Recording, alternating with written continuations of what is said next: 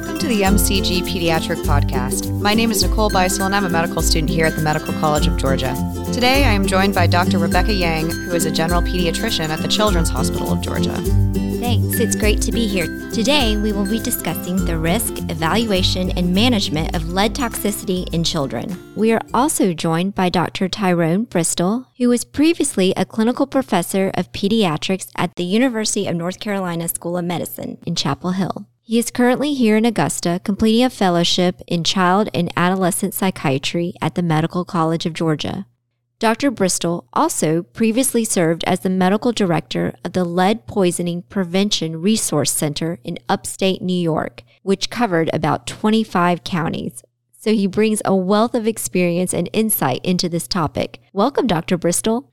Thanks for having me. I'm looking forward to our discussion today. On today's episode, we will be discussing why lead toxicity continues to be an issue today, discuss sources of how humans are exposed to lead, review risk factors and consequences of lead toxicity, and finally discuss screening, management, and treating for children with lead toxicity. The federal government in the United States banned the use of lead-based paint in residential structures and environments in the 1970s due to recognition of the potential adverse consequences of toxicity from lead exposure. So why are we talking about lead toxicity today? Good question. Despite efforts at minimizing pediatric lead exposure in the United States, an estimated 535,000 preschool-aged children have blood lead levels high enough to warrant medical management. The effects of lead on pediatric neurodevelopment is striking. One study had an estimated loss of 23 million IQ points among a 6-year cohort of contemporary American children. That's right. Childhood lead exposure costs the U.S. a staggering $50 billion every year. So in an estimated 37 million homes in this country that still contain lead-based paint, the battle against pediatric lead toxicity is far from over. Nika, why don't you start off our discussion with a clinical case? Sure thing. A 4-year-old male presents to his pediatrician for a well child examination. He has not been seen in your clinic since he was 2 years old because the family was living in another state for the last couple of years. He is behind on his immunizations. His mother is worried that he frequently complains of abdominal pain and is constipated. Mom is also concerned that he likes to eat paper and dirt. Due to concerns of pica, you order labs, which is positive for hypochromic microcytic anemia with a hemoglobin of 7.5 grams per deciliter. The liver and kidney function are normal. Capillary sample shows a lead level of 10 micrograms per deciliter, which is later confirmed by a venous sample. So Dr. Yang, what level of lead is not safe for children? Great question. There is actually no level of lead in the blood that is considered safe for children.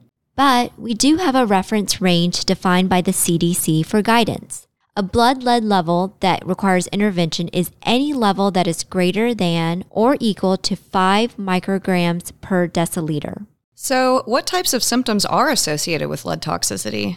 Well, the early symptoms of acute lead poisoning in children may not be so obvious. Symptoms could be episodic and nonspecific, such as poor appetite, decreased activity, irritability, and these symptoms may not be as obvious in infants or younger children. Rising blood levels may present with relatively nonspecific symptoms such as headaches, constipation, or abdominal pain. Chronic exposure can lead to cognitive impairment, behavior problems like ADHD, and even hearing and balance issues. However, some children with severely elevated lead levels may remain completely asymptomatic. So true. It can be hard to tease out lead exposure, but there are clues in a clinical history that can help steer you in the right direction. For example, in the case that Nika just described, the mom is concerned about the child eating paper and dirt. The medical term for this is pica. And pica is an eating disorder that involves consuming items that are typically not thought of as food and that do not contain any significant nutritional value. This can be items like hair, dirt, and paint chips. So, pica puts a child at risk of lead toxicity because they may be eating items with lead. Nika, to help us narrow our differential diagnosis, we need to explore this child's environment. Tell me more. Sure. So the child has been living between rural Georgia and New York City for the past 2 years. While in Georgia, his home is supplied by well water. In New York, he was living in an apartment building that Mom states has lots of old paint peeling from the walls. So let's talk about where lead is normally found. Lead is a metal occurring naturally in the Earth's crust and is released into the environment by burning fossil fuels, mining, and manufacturing. It is also used as a component for many manufactured goods. This includes everyday items such as batteries, ammunition, red and yellow coloring, and plastics. Before 1978 in the United States, paints actually contained lead. Although since banned, many older homes in the U.S. are still coated with lead-based paint, and this continues to be a major source of lead exposure in children.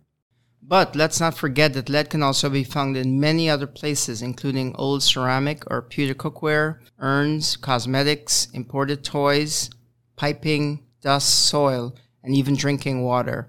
And I'd like to share a story of one of my patients. This was a child who was otherwise healthy, had his 1-year-old lead screening done, and we'll talk later about screening. And the lead level came back incredibly elevated. It's one of the highest lead levels I'd ever seen. And when the Department of Health went to do the investigation, this was a family that had a brand new home. Their careers were not associated with lead. There was a big mystery, and they discovered that the brand new blinds in their brand new home actually were imported and had been did with lead. And when the blinds were opened and closed repeatedly, it was showering lead dust, and the child was inhaling the lead. And he actually got admitted and got chelation, which we'll talk about treatment later. But that's a great example of a child whose lead poisoning we would not have known if we had not done this routine testing. Wow, that's a really great story. Lead paints, in addition to dust and soil containing lead, are the top sources for lead exposure for children in the U.S. And the principal route of pediatric lead poisoning occurs mainly by ingestion. Which makes sense, since younger kids are always putting everything in their mouths. Exactly. In fact, blood levels potentially rise from 6 months to 12 months of age, and they potentially peak around 18 to 36 months of age, which coincides with the normal child developmental abilities of increasing mobility and more hand-to-mouth behavior. Other potential exposures include inhalation and maternal to fetal transfer, as lead does cross the placenta. The U.S. EPA estimates that 20% of lead exposure comes from drinking lead-tainted water. That reminds me of the famous case in 2014 in Flint, Michigan. Oh, that's right. What a great public health story. Nika, tell us more about the Flint case. Sure. The city of Flint suffered a water crisis when the city switched its drinking water supply from Detroit's system to the Flint River in a cost-saving move. As Flint River water ran through the city's aging lead pipes, lead leached into the water supplying citizens' homes not only to bathe in, but also to drink. That's right. There was a pediatrician in Flint who helped to link and expose the lead poisoning from the city's water. During routine evaluations, she began noticing that children in the area had a greater increase in blood lead levels compared to before the change in the water supply. Yes, that pediatrician was a great example of how we can advocate for our patients. The exposure to lead in Flint resulted in a significant increase in the incidence of elevated pediatric blood lead levels from 2.4% before exposure to 4.9% after exposure, with the most heavily affected neighborhoods experiencing a 6.6% increase. The largest increase in blood lead levels was seen in socioeconomically disadvantaged neighborhoods, furthering inequality for children in this group. So, are children more sensitive to the effects of lead toxicity? Yes, that's a great question, Nika. Like we mentioned earlier, children younger than 5 years of age are at the highest risk of lead poisoning because they have increased hand-to-mouth activity. But children are more sensitive to lead in the water supply due to its absorption in the gut. In fact, adults only absorb 3 to 10% of an oral dose of water-soluble lead, while children absorb 40 to 50%. The greatest risk is for infants drinking formula made from tainted tap water. Infants drinking formula made with water with lead present at 10 parts per billion have a 1 in 4 chance of exceeding the elevated blood lead level of 5 micrograms per deciliter. For children aged 1 to 5 years, every 1 part per billion increase in water lead leads to a 35% increase in blood lead levels. Wow, that's so interesting. So a small amount can make a big difference in the growing body of a child. And children who reside in older homes, particularly in low-income areas, are especially at risk. These communities are more likely to be serviced by lead pipes with poor anti-corrosion control, increasing the level of lead in drinking water. This disparity was highlighted by the Flint water crisis, but is also present in other high-poverty areas in the U.S., particularly in the Northeast. Other factors include having a sibling with lead poisoning or having a parent with work or hobby exposure to lead. For example, children of parents who spend time in plumbing, demolition, painting, building renovation, or shooting ranges are at increased risk of lead poisoning. This is due to particles that may be on the parents' clothing when they come home. Another risk is being an international immigrant or refugee. Lead-based paint continues to be used in many items around the world, so children may have been exposed prior to moving to the U.S. Imported toys might also be painted with lead-based paint, and imported ceramics may contain lead as well.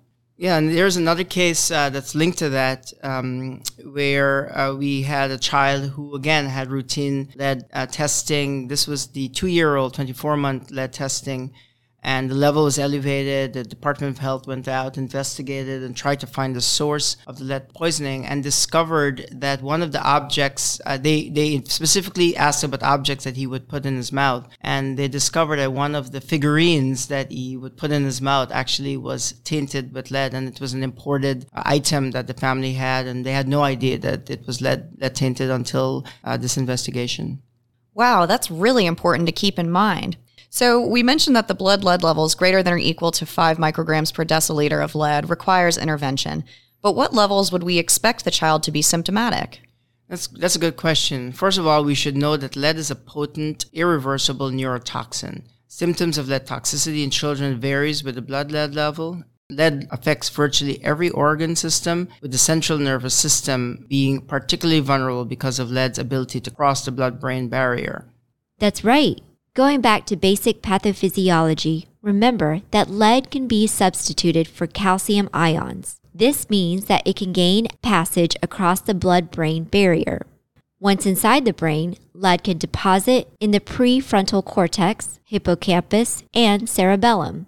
This can potentially cause a variety of symptoms ranging from cognitive impairment to behavioral issues to even nerve damage. Lead can also masquerade as calcium on the cellular level by disrupting important cell signaling cascades and even alter gene transcription. And all of these side effects of lead toxicity can interfere with normal growth and development in children, potentially causing those affected to fall behind their healthy peers. So what symptoms should we be aware of that would indicate lead exposure? So symptomatic pediatric lead poisoning is actually rare. Correct. Fortunately, lead encephalopathy has almost disappeared from the U.S. since the removal of lead from gasoline and paint. Unfortunately, this also means that unless children are screened for lead toxicity, their families may not even realize there's a problem as children are initially asymptomatic. Children with blood lead levels even below 5 have higher rates of developing behavior disorders such as ADHD and also lower academic capabilities. American Academy of Pediatrics reports that 1 in 5 diagnoses of ADHD can be attributed to lead exposure. Lead poisoning can also lead to hearing loss, peripheral neuropathy, and decreased nerve conduction velocity. Lead nephropathy is a potential complication of prolonged high-level lead exposure. And there's even something called lead colic, which includes sporadic vomiting, intermittent abdominal pain, and constipation. What kind of presentation would a child have with higher or even toxic levels of lead? So poisoning with very high lead levels of lead leading to blood lead levels nearing 100 can lead to acute onset dramatic symptoms such as encephalopathy, seizures, protracted vomiting, and death. It should be noted that these symptoms are much more likely in an adult with lead poisoning. These cases are considered an emergency and medical intervention should be sought immediately since symptoms decrease in severity as blood lead levels decreases. So how is lead toxicity prevented? Lead poisoning is a less commonly encountered condition and may often go unrecognized due to nonspecific symptoms.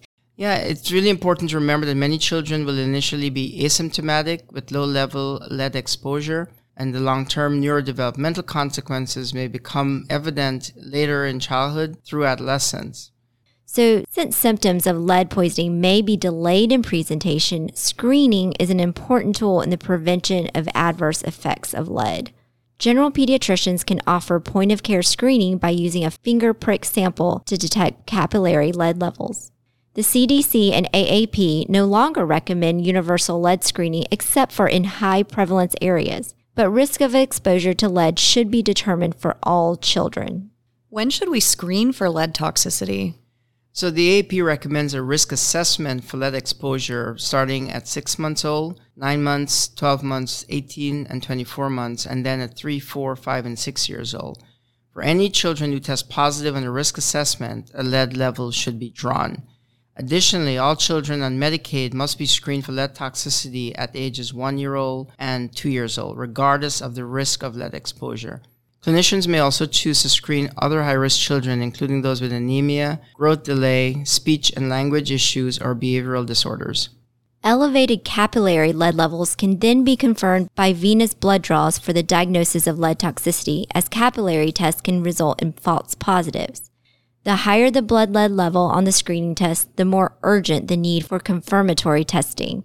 Hair and urine lead levels do not give an accurate estimate of blood lead level and therefore should not be used for screening. Searching for gingival lead lines and X-ray fluorescence of long bones are also not recommended for the diagnosis of lead toxicity. In addition, children who are refugees, recent immigrants, and those who are adopted should also be screened regardless of their age. Infants of mothers with blood lead levels over 5 should also be followed closely. The CDC recommends that mothers with blood lead levels greater than or equal to 40 micrograms per deciliter are encouraged to pump and discard their milk until their blood lead level drops below 40. So back to our patient. If his blood lead level is confirmed by venous draw to be greater than 5 micrograms per deciliter, now what? So the CDC provides helpful recommendations for further evaluation and follow-up on children with elevated blood lead levels. We will provide a link in our show notes for reference. Treatment is then stratified based on venous blood lead level. For children with a blood lead level of 20 to 44, chelation therapy will decrease blood lead levels, but it has not been proven to prevent the adverse neurodevelopmental effects of lead poisoning and therefore is not recommended solely as treatment. Those with blood lead levels greater than 45, chelation therapy is then indicated once exposure has been identified and controlled. And then for children with blood lead levels greater than 70, the child should be hospitalized with chelation therapy in conjunction with consultation with a medical toxicologist or a pediatric environmental health specialty unit. Nika, could you describe to the listeners what chelation therapy actually involves? Sure. So chelation therapy works by binding to the lead in the blood and soft tissues, creating a compound that can be excreted in the bile and urine.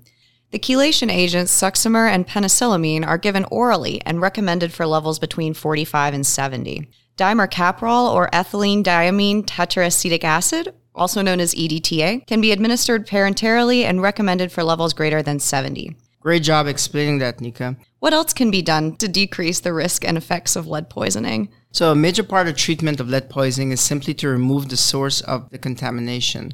It is important to begin gathering a history of possible environmental exposure and potential investigation of the home to identify potential sources of lead. Pediatricians can enlist the help of public health officials who should evaluate the child's residence and environment for potential sources of exposure. This investigation should also include other places that the child spends time, like a daycare or at grandparents or babysitters. Once potential sources have been removed, repeat lead levels should be performed until less than 5 micrograms per deciliter. How frequently should these levels be checked? So that depends on how high the lead level is and how quickly the levels are declining. Check out the CDC website for specific recommendations. As children grow, the blood lead level should decrease if exposure has been properly mitigated. However, levels that are stable or increasing should raise a red flag for inadequate source control. So children with prolonged exposure will often take longer for blood lead levels to decrease, as lead stores in the bone may be greater. What other potential consequences of lead toxicity should pediatricians be aware of? Nutritional inadequacies can increase lead absorption, so children with lead exposure should also be treated for concurrent nutritional deficiency. Iron deficiency is of particular concern, and these children should be treated with increased dietary and supplemental iron, calcium, and zinc. Nika, why does having a blood lead level increase the risk of iron deficiency? Well, when iron stores are low, the body attempts to correct the deficit by absorbing more iron from the gastrointestinal tract. The transporter that absorbs iron also absorbs lead. This results in greater amounts of absorption of ingested lead, which leads to a 4 to 5-fold increase in baseline risk of lead toxicity. Great job, Nika.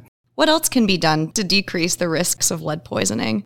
For families with elevated lead in their drinking water, like those affected in Flint, Michigan, certain measures can be taken to decrease childhood exposure.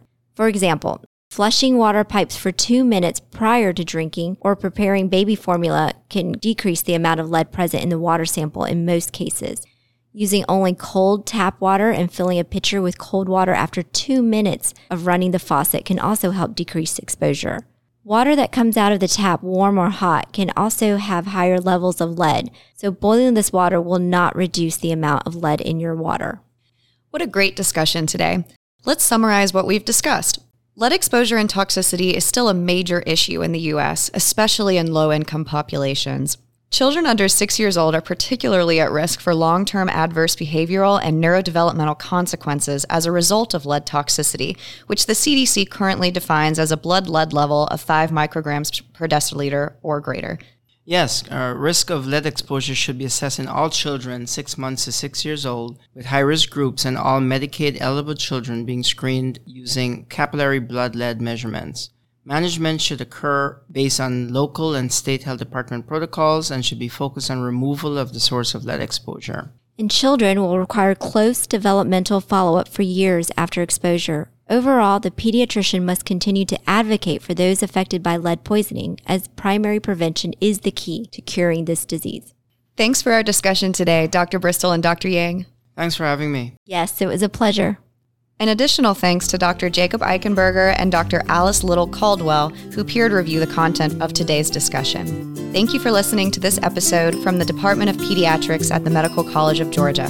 If you have any comments, suggestions, or feedback, you can email us at mcgpediatricpodcast@augusta.edu. Remember that all content during this episode is intended for informational and educational purposes only. It should not be used as medical advice to diagnose or treat any particular patient. Clinical vignette cases presented here are based on hypothetical patient scenarios. Free CME credit is available for today's episode. Follow the link in our description and on our website. We look forward to speaking to you on our next episode of the MCG Pediatric Podcast.